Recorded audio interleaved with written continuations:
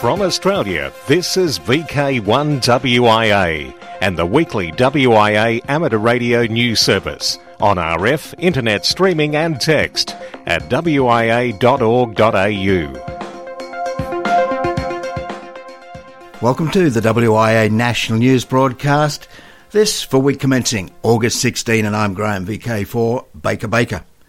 The plan to have Australia's Casey station in Antarctica on air last weekend, August 8 and 9, under the VI0 Anzac commemorative call sign, was stopped by a severe storm, but it has now been proposed for later this month. Doug, VK0DMV, described the storm having wind reaching 112 knots, and a fair bit of damage was caused. He added, "There's always some damage after that sort of blow, but this is the worst to date this year." So your WIA is pleased to announce that VI0 Anzac is rescheduled for the weekend of August 29-30, weather permitting of course, and same times and frequencies, and they are on again this week's website. Meantime, in full swing now is Vietnam Veterans Day, commemorating the Battle of Long Tan, with VI4 Anzac on air from Atherton in far north Queensland. Dale, VK4DMC and other Vietnam vets are remembering that battle which took place in the rubber in Phuoc Tuy province. In the RD opening address, Lieutenant Colonel Dean Limmer made special mention of Vietnam Vets Day. As the contest begins, let's also not forget that the 18th of August is Vietnam Veterans Day. Let's remember that there are men and women for whom this day brings a special sense of comradeship as they recall their former service. Also, August 16, Paul, VK5PAS and the Adelaide Hills Amateur Radio Society team are using VI5 Anzac. This marks the formation of the 10th Battalion at the Morphettville Racecourse. On Friday, August 21, and for 7 days, Gippsland Gate Radio Electronics Club at Cranbourne in Melbourne South East will be VK100 Anzac on phone, digital and CW. And there's plenty of interest in September. More about these and other events are listed in the Anzac section of wia.org.au. Commemorating Anzac 100, a series of articles have been appearing in Amateur Radio magazine. Among them, the recollections of air warning and coast watching in New Guinea by former Lieutenant George Basil Lance, VK3DS, the officer in charge at 23 Heavy Wireless Section at Indooroopilly in Brisbane, about mid-42. It then joined the 18th Line of Communication Unit destined for New Guinea. Then, attached to the New Guinea Air Warning Wireless Company of Army and RAAF stations, they were well dispersed into the bush to avoid the regular bombing of Port Moresby. There were spotters originally from Milne Bay to Lae before the Kokoda track was cleared and Boonah attacked. Talking at the Army and a control room worked on a roster basis 24/7, the actual radio sets and operators in the scrub connected by telephone to the control room.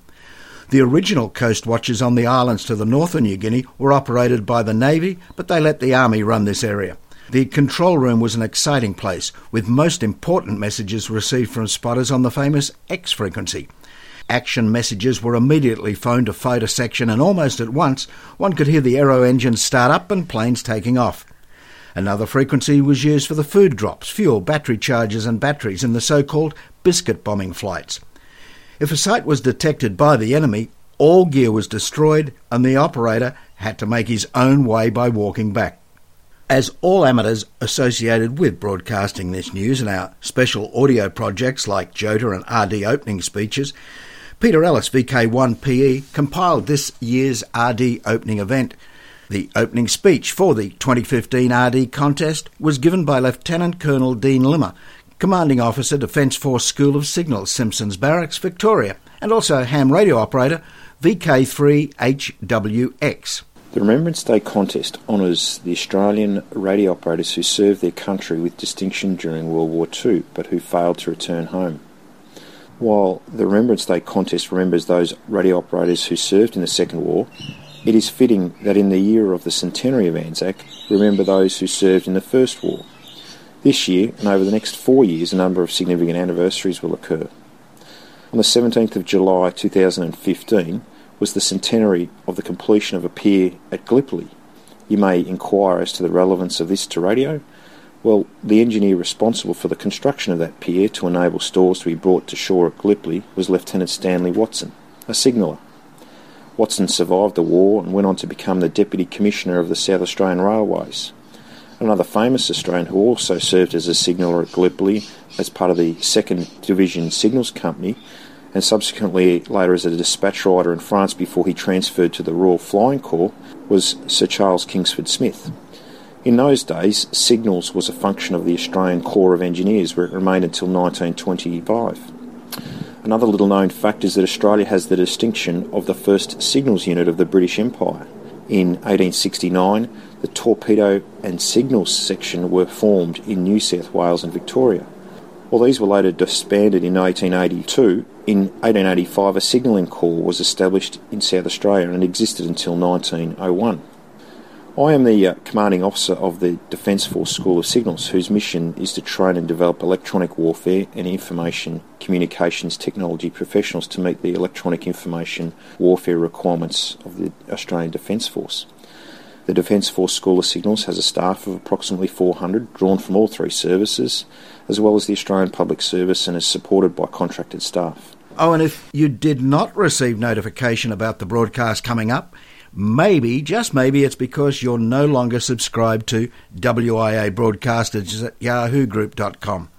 If you wish to be, send a blank email to wiabroadcasters-subscribe at yahoogroups.com.au and just put the word subscribe in the title or the subject field.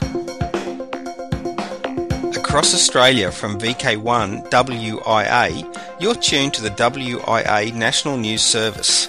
On the Sunshine Coast, it's relayed on 146.825 and 146.850 at 9 a.m. I'm Gordon, VK4 VP. It can happen to anybody. You forget to renew your licence and it lapses.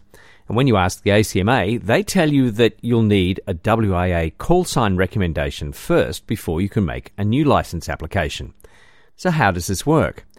Although the ACMA sends licence renewal notices, that's not an obligation under the Radio Communications Act.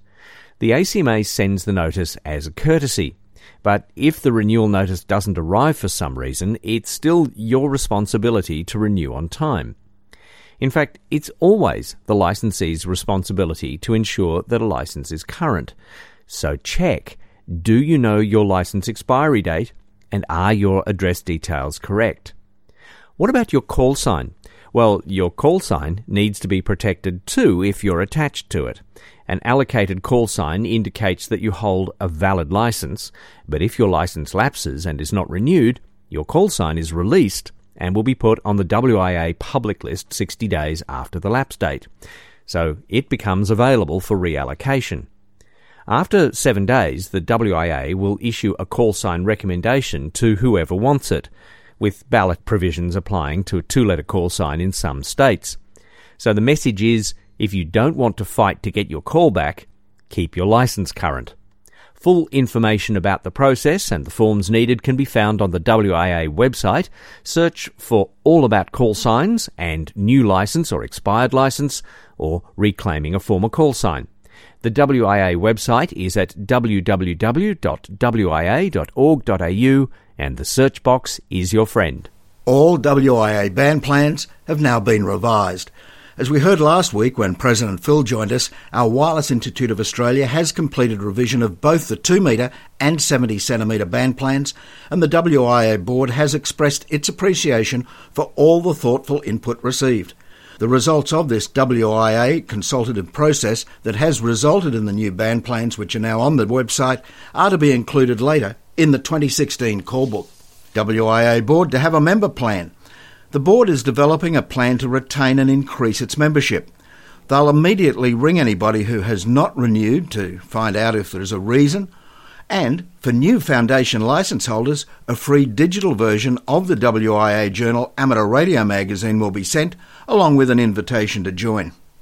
All applications for reciprocal licence recognitions are on hold, while a review of them is underway. These are different from the visitors' licences, which allow, under a fee-free class licence, all visiting radio amateurs on business or holiday trips some 90 days of free operation. The details of these can be found on wia.org.au. However, overseas radio amateur qualifications, which can be recognised as translating into a VK licence, are being reviewed. The WIA is expecting to see the changes to reciprocal licensing driven by changes to overseas standards of amateur licence levels, and is now waiting for ACMA to issue its findings on the reciprocal licence review. ACMA licensing shutdown a reminder. The ACMA has suspended the processing of all apparatus licences from last Friday until September 1. This unavoidable shutdown means that for 2 weeks there will be no licences processed or licences renewed. That includes all ham radio station licences. Now, although the shutdown has begun, the ACMA foreshadowed the move earlier this year that it would introduce the new, more efficient Helm system. Now, an item in last week's broadcast on this ACMA licensing shutdown did contain an error. The information suggested the ACMA would not be renewing beacon or repeater licences below 52 megs after September 9. Director Roger Harrison, VK2ZR8, says, "We have confirmed that this is not the case and our apologies for the error. It's business as usual on 6. Keep calm and carry on." The spring solstice will be with us in short order, bringing with it some welcome trans-equatorial DX propagation for those lucky amateurs living in the northern half of the continent. The summer sporadic EDX season will return in due course. Indeed, it's likely to spice up the spring VHF-UHF field day. That weekend, November 14-15.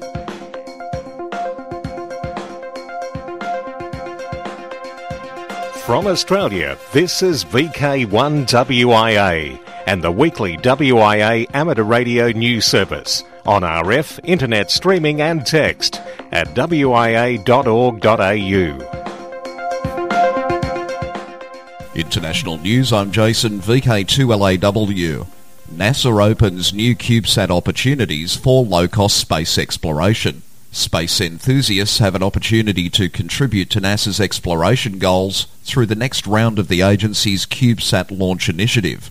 Applicants must submit their proposals electronically by November 24, 2015.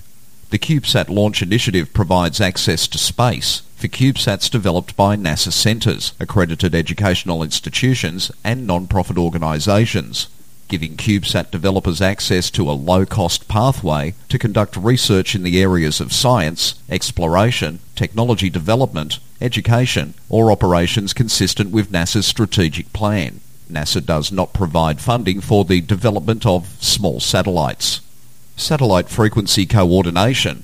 For some years, the International Amateur Radio Union, IARU, has sought through its group of volunteer satellite coordinators to assign appropriate frequencies to be used by space satellites operating in the amateur bands. These efforts have generally been successful, allowing satellites to operate without undue interference to each other and to other services using the bands in question. The IARU role in coordination of frequencies is supported by ITU. IARU is aware of a few satellites already operating in amateur bands which are causing difficulties in parts of the world, as the frequencies they use do not appear to accord to existing band plans. IARU has now become aware of plans to launch a series of satellites where the frequencies proposed appear to conflict with existing IARU band plans in some parts of the world. IARU is investigating how this has arisen and is discussing the issues with the parties involved. The latest IARU monitoring system newsletter reports on 7 MHz splatter from Radio France International and the seemingly endless story of DriftNet buoys on 28 MHz. The International Amateur Radio Union monitoring system, IARU-MS Region 1 newsletter, can be read at the link in this WIA News Text Edition. MP takes to the air. On Saturday, the 7th of August, members of the South Essex Amateur Radio Society commemorated the 71st anniversary of the downing of 2 B-17 bombers which crashed in 1944 just off Canvey Island. The special event station was operating just a few hundred feet from the crash site, and the MP for Castle Point unveiled a mural depicting the event. She was then invited to send her first amateur radio guest message, shortly followed by Canvey Island councillor Ray Howard. Sears' team operated the special event call sign of Golf Bravo 2 Hotel Bravo on HF and VHF, using a mix of voice, data, PSK31 and DMR from the Island Yacht Club throughout the day. Going back in time, Time may seem to stand still, at least for a few moments, at WWV, the National Institute of Standards and Technology's HF radio station in Fort Collins, Colorado. The time and frequency standard station is celebrating the completion of its successful first year with a restored vertical dipole, one it had stopped making use of in 1977. Last year, the 25 MHz signal went back to transmitting at the antenna's original location for the first time on an experimental basis. The experiment, it seems, worked just fine. Matt Deutsch, N0RGT, WWV's lead engineer, told ARRL that when the 25 MHz broadcast returned last year, a broadband monopole was the antenna the station first used, but the monopole was eventually paired with the station's 2.5 MHz standby transmitter. That's when the decision was made to resurrect the older vertical dipole, which, he said, after restoration, now looks just as it looked in 1977. He said the vertical dipole has a lower angle of radiation than the broadband monopole did, and now has a transmitter of its own, radiating 2.5 kilowatts. The signal provides a way for radio operators to check their frequency calibration or determine the exact time of day, and can also help with propagation conditions on both 10 and 12 metres. Now for a short coffee break and then back with operational news and Felix. In Sydney, I'm Jason, VK2LAW. There's nothing like sitting at the window with a nice hot cup of coffee and watching the world pass by. Now the astronauts on the International Space Station can do just that. Instant coffee has always been available on the ISS, but now for the first time, it can be enjoyed freshly brewed. Italian retailer Lavazza and Argotec, the provider of space food for European astronauts, have joined forces and created the Espresso, a device that overcomes the unique challenges of brewing coffee in space. Quoting here, "Making coffee in space isn't easy," according to Argotec officials. "This is the first capsule espresso machine that can work in the extreme conditions in space, where the principles that determine the fluid dynamic characteristic of liquids and mixtures are very different from those typically found on Earth," unquote. The microwave-sized box uses capsules similar to a Keurig machine to brew the caffeinated beverage, as well as other hot drinks, such as Cafe Lungo, tea, hot chocolate, and broth. And because no self-respecting coffee lover would ever drink their latte with a straw, a special plastic 3D printed cup was designed to cope with the demands imposed by microgravity. So now, when you're sitting at your window with a hot cup of joe watching the world pass by, you can delight in the fact that maybe, somewhere way up in the sky, an astronaut is doing the exact same thing, except the view up there repeats every 90 minutes. Reporting from Shawnee, Oklahoma, hometown of original NASA Mercury 7 astronaut Gordo Cooper, I'm Mike Askins, KE5CXP for the Amateur Radio Newsline. From Australia, this is VK1WIA and the weekly WIA amateur radio news service on RF, internet streaming and text at wia.org.au. Who and where are our broadcast stations? Check the WIA website and advise national news at wia.org.au with any alterations. That way you won't miss a thing, not even the operational news. And with that, I'm Felix, VK4FUQ. Remembrance Day contest this weekend, August 15 and 16. Alara YL contest, Saturday 29th August, 0400 hours UTC to 13:59 hours UTC. Sunday 30th August, 0400 hours UTC to 13:59 hours UTC. Oceania DX contest voice, first full weekend in October. Oceania DX contest CW, second full weekend in October. 2016. Harry Angel 80 metre sprint WIA, Saturday 7th of May. 1010 International Summer Contest, August 6 and 7. Special event stations, DX, Beacon, Repeater and Net Advice. Whatever floats your boat. There's serious action happening on the water for a group of UK hams.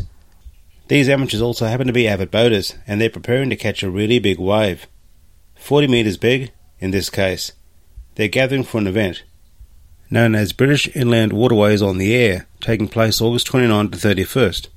A bank holiday weekend in Britain. Boating rate amateurs plan to use these days as an opportunity to connect with each other boaters around the country and around the globe. The primary band will be 40 metres, but communications will not be restricted to just one band if conditions permit. The boating hams are hoping for what else? Smooth sailing. S79DPX operating from the Seychelles. This is IZ2 DPX who will be there until August 23. He is using a multiband vertical and is active on SSB. The longest reign. On the 9th of September, the Queen will become the longest reigning monarch, beating that of Queen Victoria.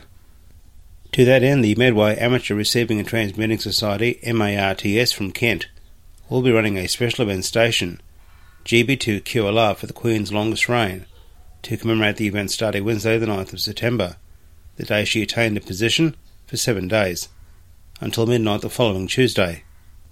The station will be powered by solar panels during daylight hours and using an FTDX 3000 and an FT857D for all HF 2 meters and 70 centimeters, using SSB and data. Awards. Enigma Award.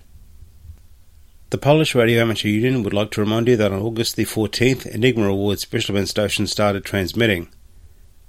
With the end of July, a special event station, SN0MR, who in 2 months made 3,500 QSOs using different modes and bands.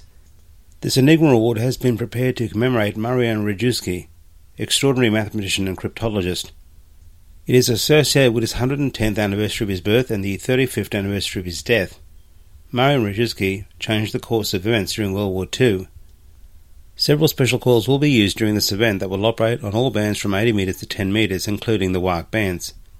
For QSOs with SN0 Cipher, SN0C IPHER station, the operator will receive a cryptogram, which has to be decoded. This station will give a new cryptogram for each QSO on a new band or a new mode. QSOs at other special event stations will receive the decryption data necessary to decode the cryptogram. The best operators, 9 of them, and the best SWLs, 3 of them, will each receive a reward, free of any charge including the shipping of the reward. A statuette made of crystal with Enigma engraved in it and the operator's call sign. The very best 3 operators will in addition receive a book about Marian Rejewski's life. They are counting on active participation of radio amateurs from all over the world. Therefore they ask all to intensify their activity on the air and participation. 14th to the 30th of August, make sure your beams are facing SP. For VK1WIA National News, I'm Felix, VK4FUQ Enningham. The 5th annual ATV QSO party is scheduled for Friday the 21st and Saturday the 22nd of August, Eastern Australian Time. This event is sponsored by Amateur Radio Victoria and the Melbourne ATV Group. The first event was a part of the celebration of 100 years of Amateur Radio Victoria. The convener of this event is Peter, VK3BFG, and it will be centred around the Melbourne Digital ATV repeater, VK3RTV. Skype has been used as a conduit between remote stations and repeaters, but this year VK3RTV will stream with high quality through the worldwide facilities of YouTube. The link to view this high-quality version will be on the WIA website. This facility will enable interstate and international anchors to relay VK3RTV with very high quality. Of course, this output can also be viewed by amateurs and the general public anywhere in the world. The YouTube relay will take place by courtesy of Ralph, VK3 Lima Lima.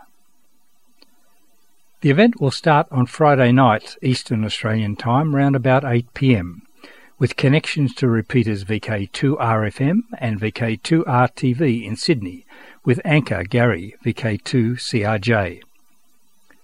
Then on to VK4RMG in Brisbane, with anchor Peter, VK4EA, 5RDC in Port Pirie, with anchor David, 5DMC, and VK3RBO in Bendigo with anchor Ross, VK3CE.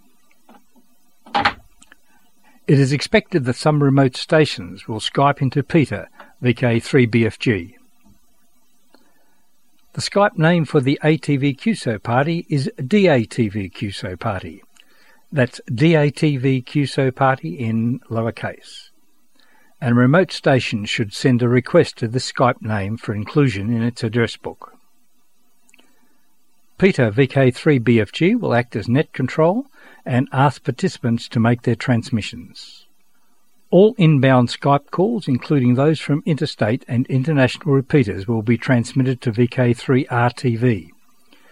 the output of which will be sent to the British Amateur TV Club streamer, and now the high-quality version on YouTube. Most amateurs will transmit to their local ATV repeater, thus maximising the use of amateur radio. Saturday morning Eastern Australian Time will see a connection to the DATV repeater WR8ATV in Columbus, Ohio in the USA. The local anchor will be Art, W8RMC, who is a part of the team that developed the DVBS exciter called the DATV Express. Later in the morning, the QSO party moves to California, where Don KE6BXT will anchor the W6ATN repeater network in Southern California. Saturday night will see action through the home county's repeater GB3HV in the UK and perhaps some individual stations. Any stations wishing to participate can contact Peter, VK3BFG, at pcossins@bigpond.com. That's PCOSSINS at bigpond.com. Make a diary date to view or participate in this exciting event. And don't forget the high-quality VK3 RTV feed available on the WIA website, courtesy of Ralph of VK3 Lima Lima. Thanks, Peter. Sounds like a really well-planned weekend is approaching. Continuing on with Special Interest Group news, and from ATV, we move to CW. I'm Robert, VK3DN. Hacklet 69 Morse Code Projects. Hackaday, a site popular with hackers, engineers and engineering enthusiasts, features projects that revolve around one of the oldest digital signalling systems, Morse code. Read about the Morse projects at the link in this week's text edition, best read at wia.org.au. Worldwide Special Interest Group's Final Frontier. Flight of the Living Dead. Is there life after death? Well, when it comes to the US Navy's PC-SAT number 44, a satellite launched 14 years ago by the US military, the answer is most definitely yes. The PC-SAT spacecraft, due to an onboard power system issue, started to transmit APRS on 144.390 MHz. Although this is the correct frequency for APRS in IARU Region 2, it is not compatible with Region 1 band plan, which has this part of the band designated for weak signal and particularly meteor scatter operation. As the onboard batteries have lost their ability to hold a charge, the problem can only occur when it's in sunlight. As we heard from Jason, VK2LAW, in the international news segment this week, the IARU satellite coordinator has been requested to make urgent contact with the teams responsible for XW2 CAS3 mission of 9 satellites from China. Some of the proposed frequencies do not respect the internationally agreed Region 1 band plan for 2 meters. Worldwide Special Interest Groups ILLW.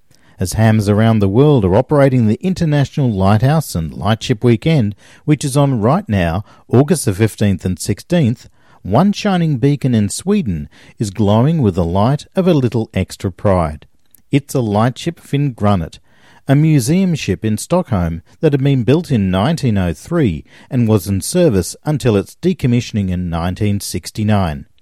It became the 400th participant to register for this weekend's global event.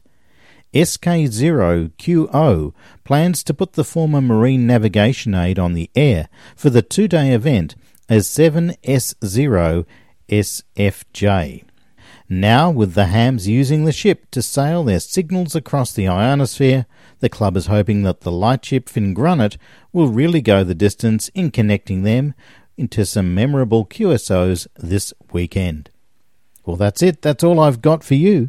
This has been Robert, VK3DN, reporting from Melbourne. Hey, we've done it again. We have reached the end of the WIA National News Service, this edition for week commencing Sunday, August the 16th.